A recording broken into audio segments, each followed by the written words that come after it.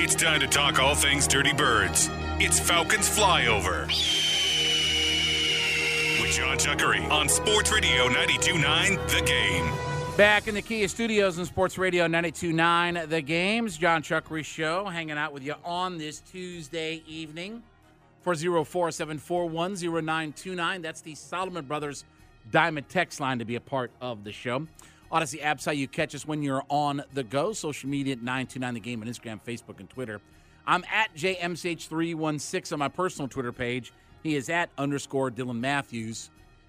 Going to have Rankum coming up at 10:40 this evening, so make sure you get your list together for us, both on my Twitter page and on the text line.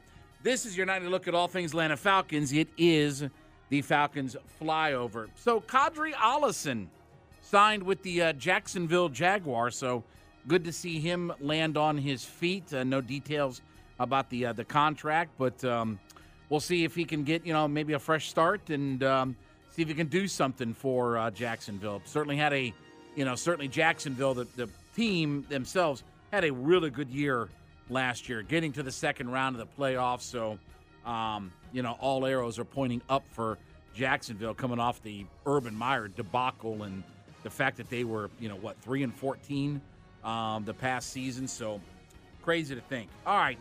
Now, Pro Football Focus has early and late round fits for all 32 teams, and looking at the NFL draft, okay? So an early pick, in this case for the Falcons, 8, and then a potential later round pick. All right, here's what they have for the Falcons. The early pick, cornerback Devin Witherspoon out of Illinois. For the late pick, Brenton Cox Jr., the defensive edge player out of Florida. They say the Falcons need major defensive upgrades. Rather than force a defensive line selection at 8, a top-tier cornerback opposite A.J. Terrell would give them a great duo. Later in the draft, Cox provides intriguing pass rush potential, posting 21 pressures in 8 games. Now, Dylon, if we draft a cornerback early in the first round, okay, how close, so when the referee puts the football on the ground to mark it, yes, okay, how far away is a cornerback playing? Is he 2 or 3 or 4 or 5 feet, or how far away is he? Oh, he's pretty far. He's at least 10 feet? 10 feet? He's far away. 10 feet? Maybe farther? I'm saying he's not close. 10 feet? Try 10 yards. 10 yards. Yeah, my bad. Yeah, I meant yards. I had my metrics all messed up. Are we sure that I'm the brain dead one here? That I'm the one whose brain got zapped and fried? That whole Eagles paraphernalia that you wore has just completely zapped it. But it has. We'll get. By the way, I'll get right. I've 8:40. We may have a separate What's Bugging Chuckery. Oh, because no. I got an issue here. It may not be your fault. It may not be. Okay. But I'm thinking that I'm going to end up accusing you for it. But, oh, no. I like Brenton Cox, but again, for the 80th time, I gave you the stats, and, don't force it. Okay, but all of the top sack guys are first-round picks. They're first-round players. 70%.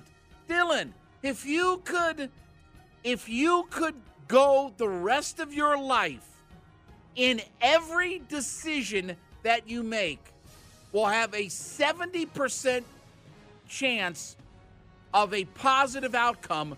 Do you take that? I do. Okay.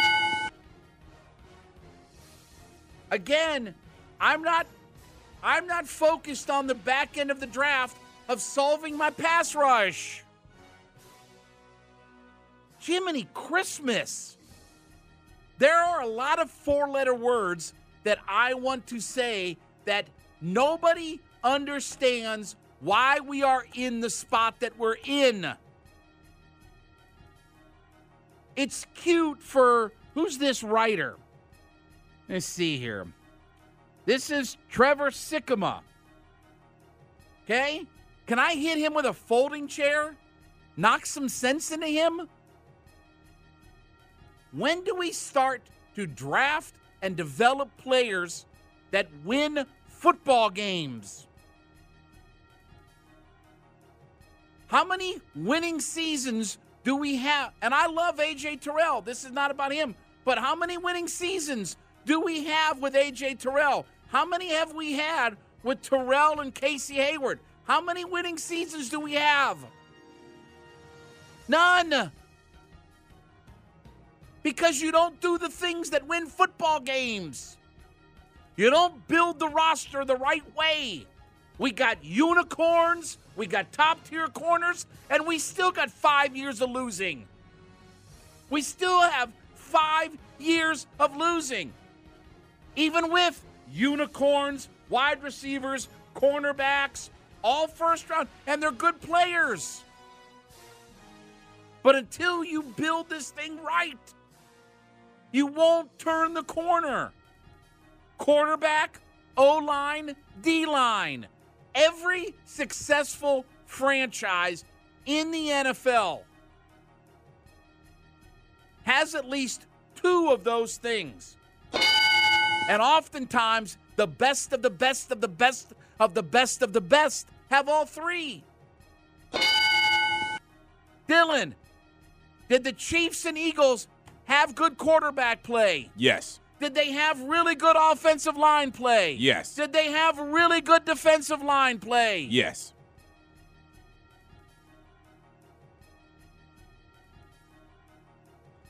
But these nudniks, this is the Peter King theory.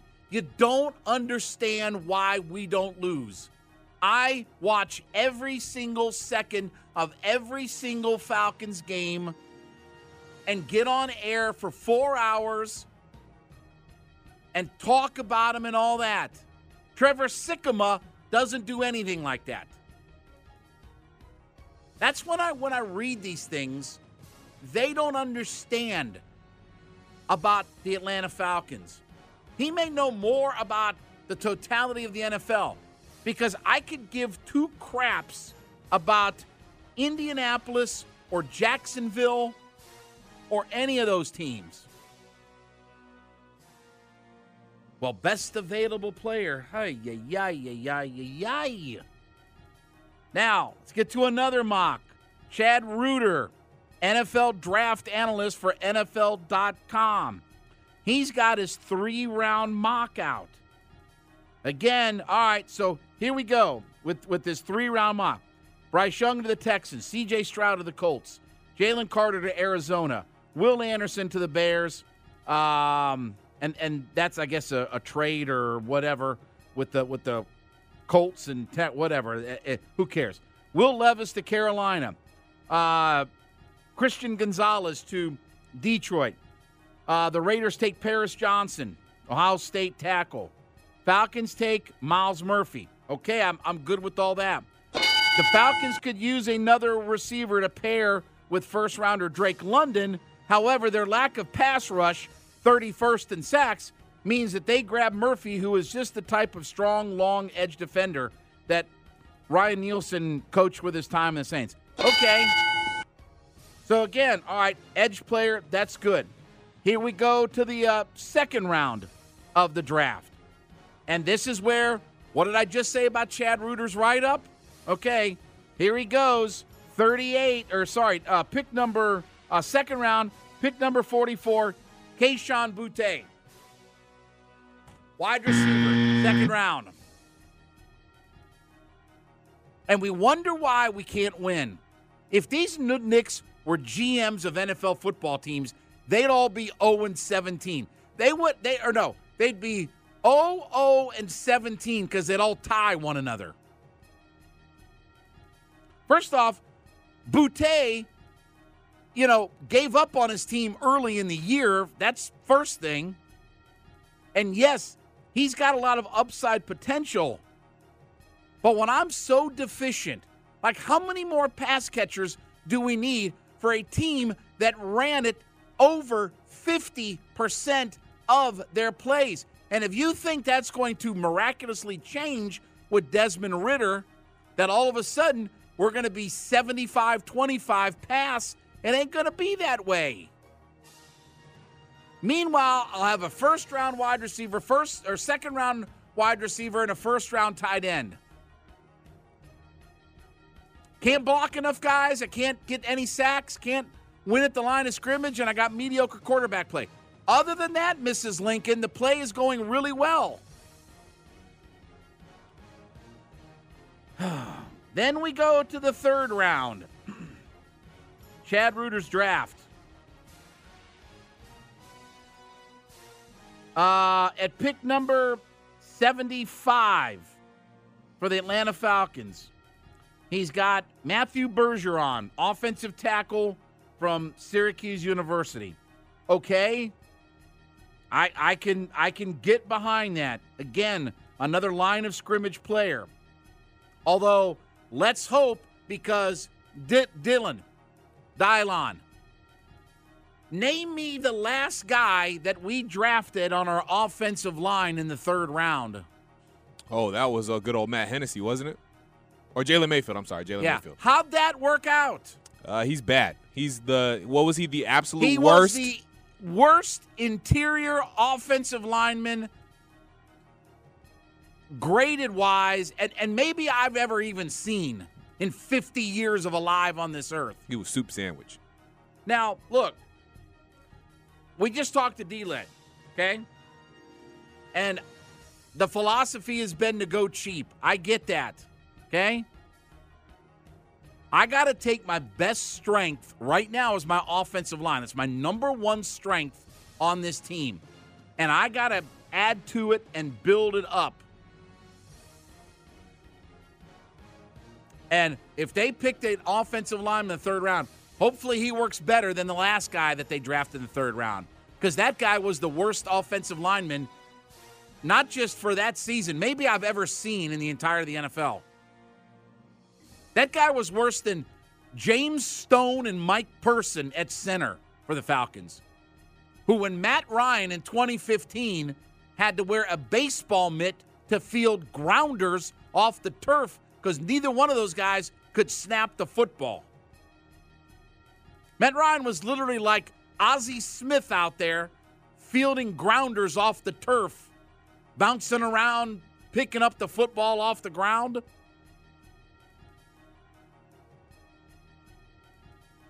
And by the way, that's a third-round pick that, if they sign Kaleb McGary, won't even play. Why don't they get somebody that understands what the Falcons' woes are? Why don't they get somebody that understands all of that, who can point them in the right direction for what to pick? All right, when we get back, we'll hear from Brandon Adams, who joined the Midday Guys, as obviously lots of news about Todd Monken leaving for the Baltimore Ravens OC job and the fallout from all of that. Mike Bobo, now the OC at the University of Georgia. What Brandon Adams had to say from Dog Nation next up on the John Chuckery Show, Sports Radio 92.9 The Game and the Odyssey.com app.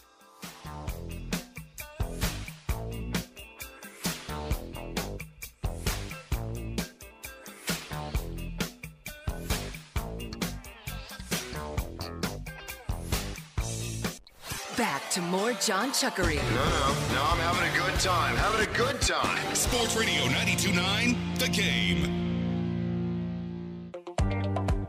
Sports Radio 92.9 The Game, back with the John Chuckery Show, hanging out in the Kia Studios on this Tuesday evening. Happy Valentine's Day to everybody that's out there. If you're driving around, headed to restaurants or concerts or whatever, I don't know, maybe a late night call to action or anything like that. So we appreciate you being a part of the show. 404-741-0929. That is our Solomon Brothers Diamond text line to be a part of the show. Odyssey apps, how you catch us when you're on the go. Social media is at 929 The Game on Instagram, Facebook, and Twitter. I'm at JMCH316. He is at _Dylan Matthews. We're going to get to a What's Bugging Chuckery in about 20 minutes from right now, because I'm going to potentially call out Dylon because of something that happened both on Friday night and just happened here a little bit ago. And I'm trying to see if it's Dylon's fault. I'm very confused as to what I potentially could have done. Yes. Let me put it this way. If it's your fault, then you're a savage, wild, feral animal out in the woods. Oh. So I feel like I didn't do what I might potentially be accused of, but I could have done it. I don't know. Well, it's pretty close to probably being you. Not saying I'm not accusing you until I ask the questions, but we'll get to all of that. And then at 9:20, when we do That's Life, we got to have an intervention with Dylon. I mean, there's a lot going on with him. Like, I thought I was the one who was brain dead and fried, zapped brain and cells that were dying off and everything else about it. So we got a lot of stuff to get into here over these next, couple of hours that we're with you here. Earlier today, though, Brandon Adams from Dog Nation, he joined Andy and Randy, and, of course, talking about the Todd Monken leaving, going to the Ravens to be their OC. Obviously, Mike Bobo now is the new offensive coordinator for the University of Georgia. And Andy asked BA about what impact Todd Monken leaving will have on the University of Georgia. Well, if you phrase it like how big of an impact, I guess we don't know that because obviously there's still a chance that Georgia's very good here moving forward. But how big of a deal is it given the impact that I think that Monken has had over the course of the last, couple of years? We can clearly define that and say that Todd Monken was a very significant catalyst in why Georgia has won the last two national championships. That if you look at the offense before he got here, that's 2019, just simply wasn't very good for that particular year. Georgia had made a bad coordinator hire with James Coley, and Monken was an immediate upgrade when he was hired. Even the 2020 season, which was not necessarily great for Georgia in terms of on the field, I thought that Monken's performance was probably fine. So this is a very important figure in Georgia's last two national championships, and the next guy here faces a big task in matching some of the accomplishments that Monken's been able to put together. What was some of your listeners' reaction when we found out, not necessarily that he was leaving, but that Kirby was replacing him with Mike Bobo? Now, that's controversial. And listen, we can go back and debate this, and we can do that until we're all blue in the face, and I'm sure we probably will. At least I know I probably will be doing that for the next several months. But Bobo is just, in the eyes of a lot of Georgia fans, a controversial figure. Even though, statistically speaking, his offense is ranked near the top of the SEC, and in some cases near the top nationally, there is just this perception out there that Mike Bobo is less than the standard of what Georgia needs an offensive coordinator right now. And it's amazing to me. Putting aside whatever Mike Bobo is or isn't, it is amazing to me that Kirby Smart can deliver back-to-back national championships for Georgia and still not earn enough faith and trust to make the coordinator hire he wants to be able to make, because ultimately that's what this comes down to. Sports is about winning and losing. When you got scoreboard on your side, that's supposed to bring you some sort of prestige, power, whatever else. And in this particular case, I think Georgia fans ought to view this as a scenario where the guy that led you to these two titles gets to make the coordinator hire that he wants to make, and the guy that he wants to hire is Mike Bobo, as we assume that it probably would be.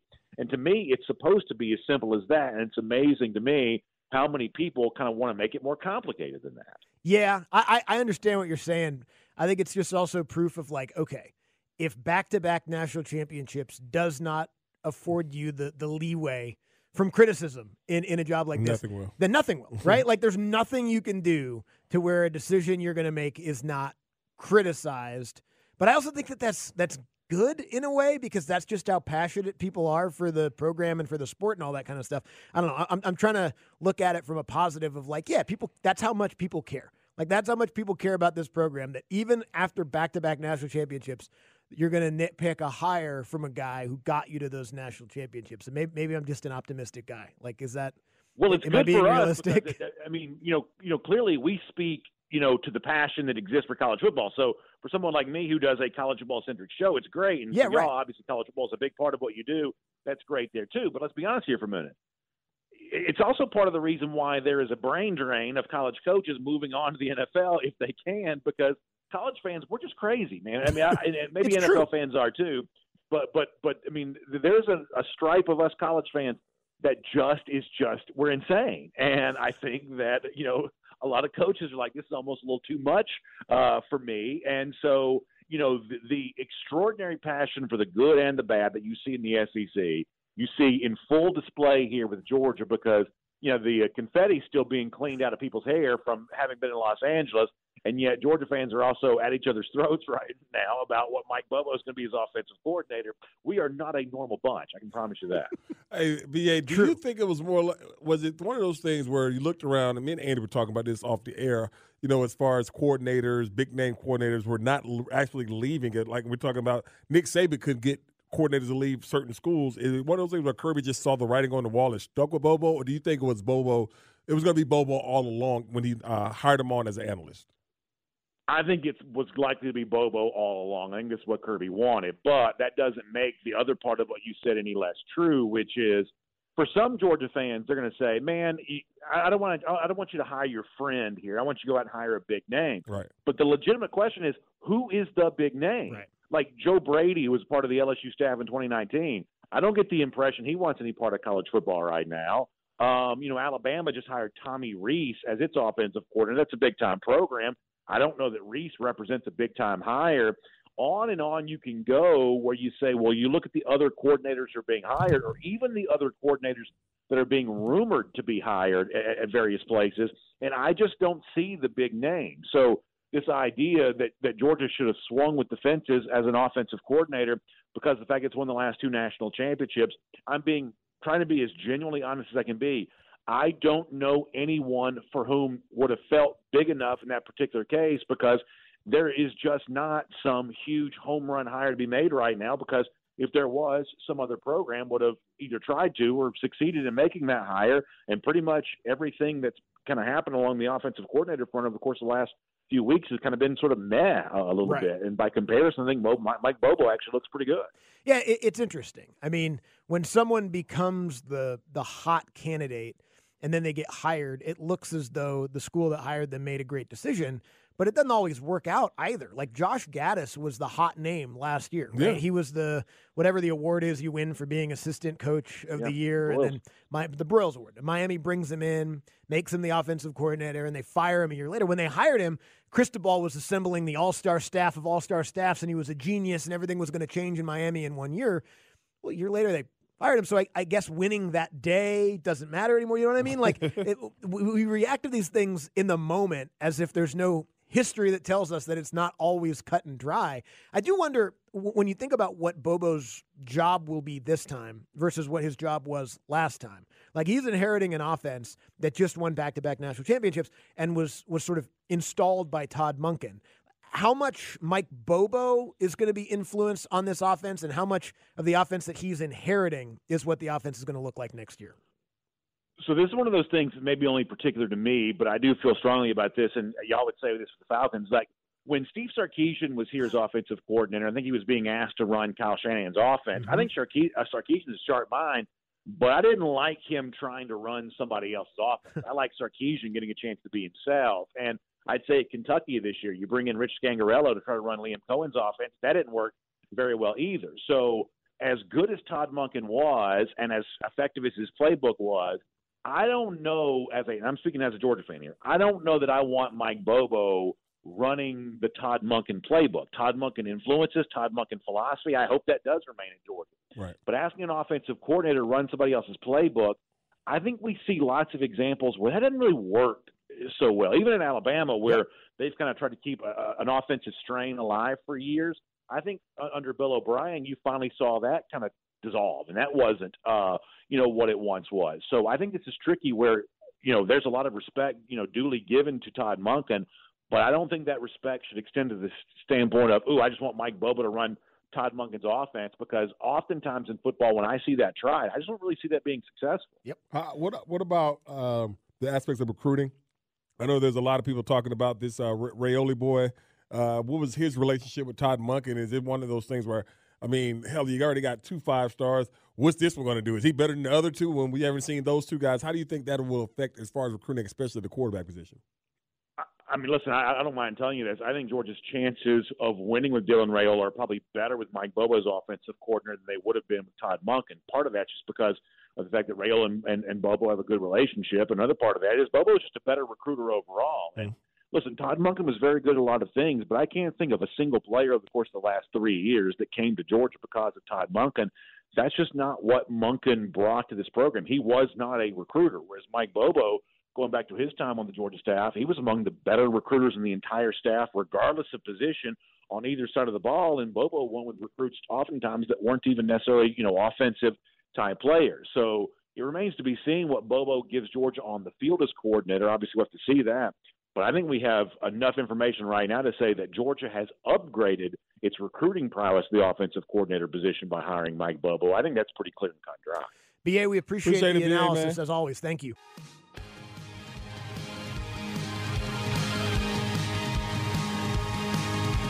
Back to more John Chuckery. He's in the zone. Sports Radio 92.9 The Game. Sports Radio 92.9 The Game, back with the John Chuckery Show, hanging out in the Kia Studios on this Tuesday evening. 404-741-0929. That's the Solomon Brothers Diamond text line to be a part of the show. Odyssey app site, you catch us on the go. Social media at 929 The Game on Instagram, Facebook, and Twitter. I'm at JMCH316. He is at _ Dylan Matthews. All right, before we get to what's bugging Chuckery here, let me ask you a question, Dylon. So Friday night. Get my what's bugging Chuckery story. Friday night, I went to use the microwave oven and heat up my food. In here? Yes. Okay. And there was 10 seconds left on the microwave. Then tonight, 7:35, whatever, after, before we played D-Led, I went to heat up my food. Yes. 10 seconds left on the microwave again. Okay. Are you the culprit that has left 10 seconds multiple nights on the microwave? I am happy to say I'm not because, one, I did not use the microwave today. Okay. Nor did I use it at that time on Friday. I did use it on Friday, but not at that time. However, when I have gone to use the microwave before, I have noticed the same thing as you, John Chuckery. Somebody, I don't know who, but somebody is leaving time on the microwave, and I don't like it either. Okay. So they are uncivilized, feral, savage, wild animals. First off, what do you think the difference is going to be in the way your food is cooked from the 10 seconds that's left on the microwave? Like, what do you have to exactly wait till 10 seconds left on the microwave that's the appropriate? So if you cook your food for 2 minutes and 30 seconds, okay? Right. You can hit the buttons that it doesn't have to be 2-3-0. It can be 2-2-0. It can. Okay? You savages. And again, what's the difference in the 10 seconds that your food, oh my God, if I cook the food that last 10 seconds, it's going to blow up on me. That cheese going to explode. Yeah. Like, what is, again, this is the second night in a row that this has happened. So quickly, if I can, let me ask you, what grinds your gears so much about it? Because I can tell you're passionate about this. Because it's ridiculous. It's a waste of time. Like, you just assume that you pop the microwave door in, go, and all this, and then now I got to clear things out. You got to do all this extra folderol and clearing out. Right. And resetting. Just because somebody's an uncivilized, feral, savage, wild animal with no regard for anybody else that has to use the microwave oven. Like, how do you not just let the 10 seconds cook the rest of your food? How do you do that?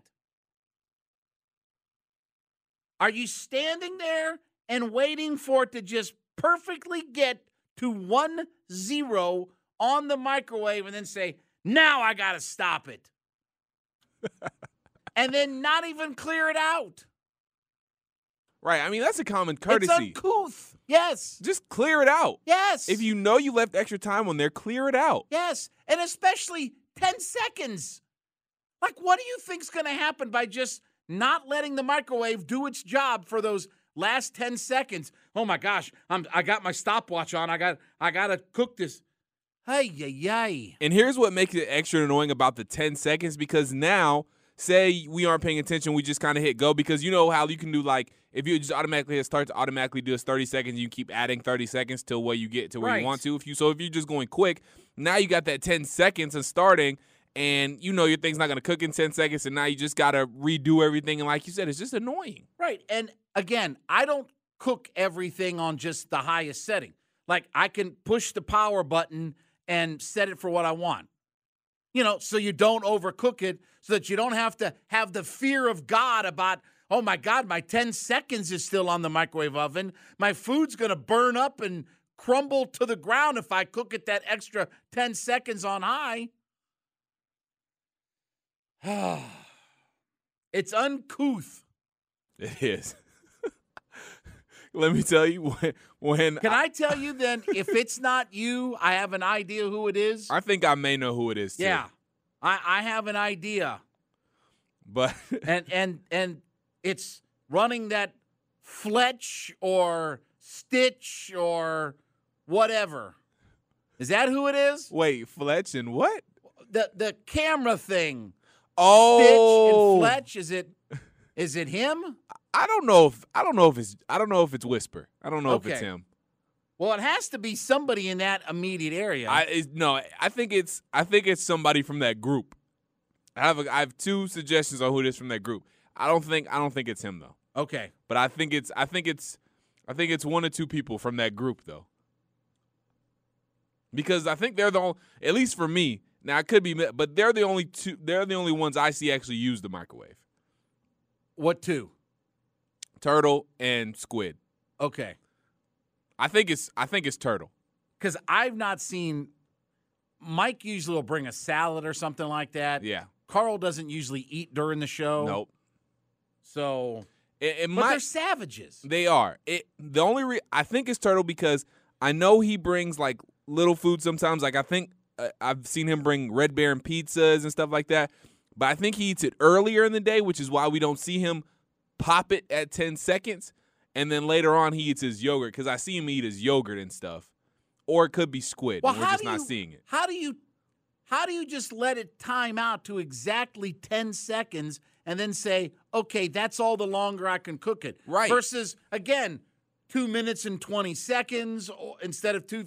I mean, like you can set the specific time. Like when you program it, you have to put the exact time in there that you want to cook it. And why would you set it for 10 seconds longer than that? And to your point, they have to be watching it too. Yes. Because if you walk away and you do stuff, you're probably gonna forget and just let it time out. If it was just a random time that it happened, but this is 2 nights in a row, Friday night and tonight, because I wasn't in last night. Right. So it's 2 nights in a row where it's been the exact same time that is left on the microwave. Uncouth, uncivilized. That's crazy. Feral wild animal savages. Lordy. All right, let's get to What's Bugging Chuckery. Don't look now, but somebody out there just got Chuckery ticked off. Like that's hard. Don't make me angry. You wouldn't like me when I'm angry. It's time for What's Bugging Chuckery on Sports Radio 92.9 The Game. No self-respecting gentleman would leave 10 seconds on the microwave and just leave it hanging there. So, law enforcement agents have confiscated over 600 fake championship rings from 4 major U.S. professional sports leagues and NCAA championship rings from a South Carolina memorabilia store. Okay? Now, here's what this is. They say that that if they would have sold these for the value of the rings, okay, because they include Super Bowl rings, they include NBA Finals rings, they include World Series rings, they include Stanley Cup rings, and 251 championship rings from the NCAA. They said if they would have sold them at face value, it would have been $16 million. Now, let me ask you a question, Dylon. Okay? Kirk's Collectibles is the store, and it's in Anderson, South Carolina. Right. Which is just on the other side of the boat. When you cross into South Carolina, you're just up 85, you're just a few miles from Anderson.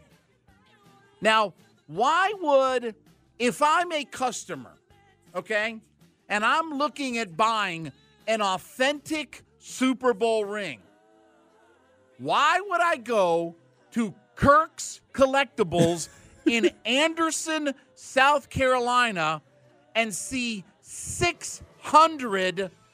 They said that they had 157 Super Bowl rings, 83 NBA Finals rings, 99 World Series rings, 29 Stanley Cup rings, and 251 NCAA championship rings for all kinds of different sports. Yeah, if you think those are real and those are authentic, then there's no help for you. I don't know what to tell you. Exactly. Why would I be going to Kirk's Collectibles in Anderson, South Carolina to pick up one of these 600 championship rings? Like, that doesn't raise any red flags as a customer? That doesn't make you scratch your head and say, now, how did he exactly get 600 different championship rings that are worth? And by the way, you mean to tell me that guy, that if you'd have said, let's see, this guy's got just a brick and mortar store with a locked front door, and he's keeping, I don't know, $16 million worth of merchandise in the store? Somebody got whiff of that, and he would have got robbed. Yeah. Immediately. Exactly. If that stuff was real. If it was real, it would be, let's see, 1, 2, 3, 4, he's robbed. That's how long it would have taken for $16 million worth of merchandise in the store. If that was real, he wouldn't have lasted a week. Probably not 2 days. And they say it's at an upstate mall. No arrests have been made. Law enforcement officials emphasized the severity of counterfeiting. South Carolina Secretary of State Mark Hammond said it's not a victimless crime. Yeah, it's for the brain dead people, even in my brain dead state. Why would I think to go to Anderson, South Carolina, and if I saw 600 different championship rings, I'd be like, wait a second, this can't be real. He probably bought, like, you know how the teams will do like the replica rings and stuff like that. He probably bought all of that stuff off Amazon, got all the replica stuff, and sell it off as the real thing. And I was looking at their Facebook page. They've got, they got pennants and banners, right? And like trash cans that say North Carolina South. You know what I mean? Like a typical college type of store. Yeah. But if I looked at a case and I saw 600 Super Bowl, World Series, I would be like, okay. And probably some guy named Vinny behind the counter. Oh yeah, I can speak to the authenticities of all of them. Vinny, where's your certificate? With all due respect, if you were purchasing at that store and didn't have a red flag raised by all of those championship rings, and a guy that has that kind of merchandise in the store and doesn't, have guys with machine guns, like, honestly, like, if you were having that kind of merchandise in a store, I'd have an armed guard at all times roaming my store. I mean, you see it. $16 million worth of merchandise, which would have been what the actual value would have been if this was real. I mean, you see it at like spaces if you go to Lenox, like Cartier or Gucci or whatever. They have guards outside. And sometimes they don't even let you into the store. You have to get permission to go into the store. But not Kirk's Collectibles. So if you lost money on this proposition, brother, I've got some beachfront property in Iowa. I've got a timeshare to sell you. Reach out to Old Chuckery, and I've got a timeshare and some beachfront property in Iowa. I got some things that I can sell you to make you feel better. They're probably the same people that think that those IRS calls are real. Yeah, right. Oh, man. I tell you, some people will fall for just about anything, and that's what's bugging Chuckery. All right, we get back from the top of the hour. How will Mike Bobo do his second time around as he's now the University of Georgia offensive coordinator? Chuckery in the Kia Studios, Sports Radio 92.9 The Game, Odyssey.com app.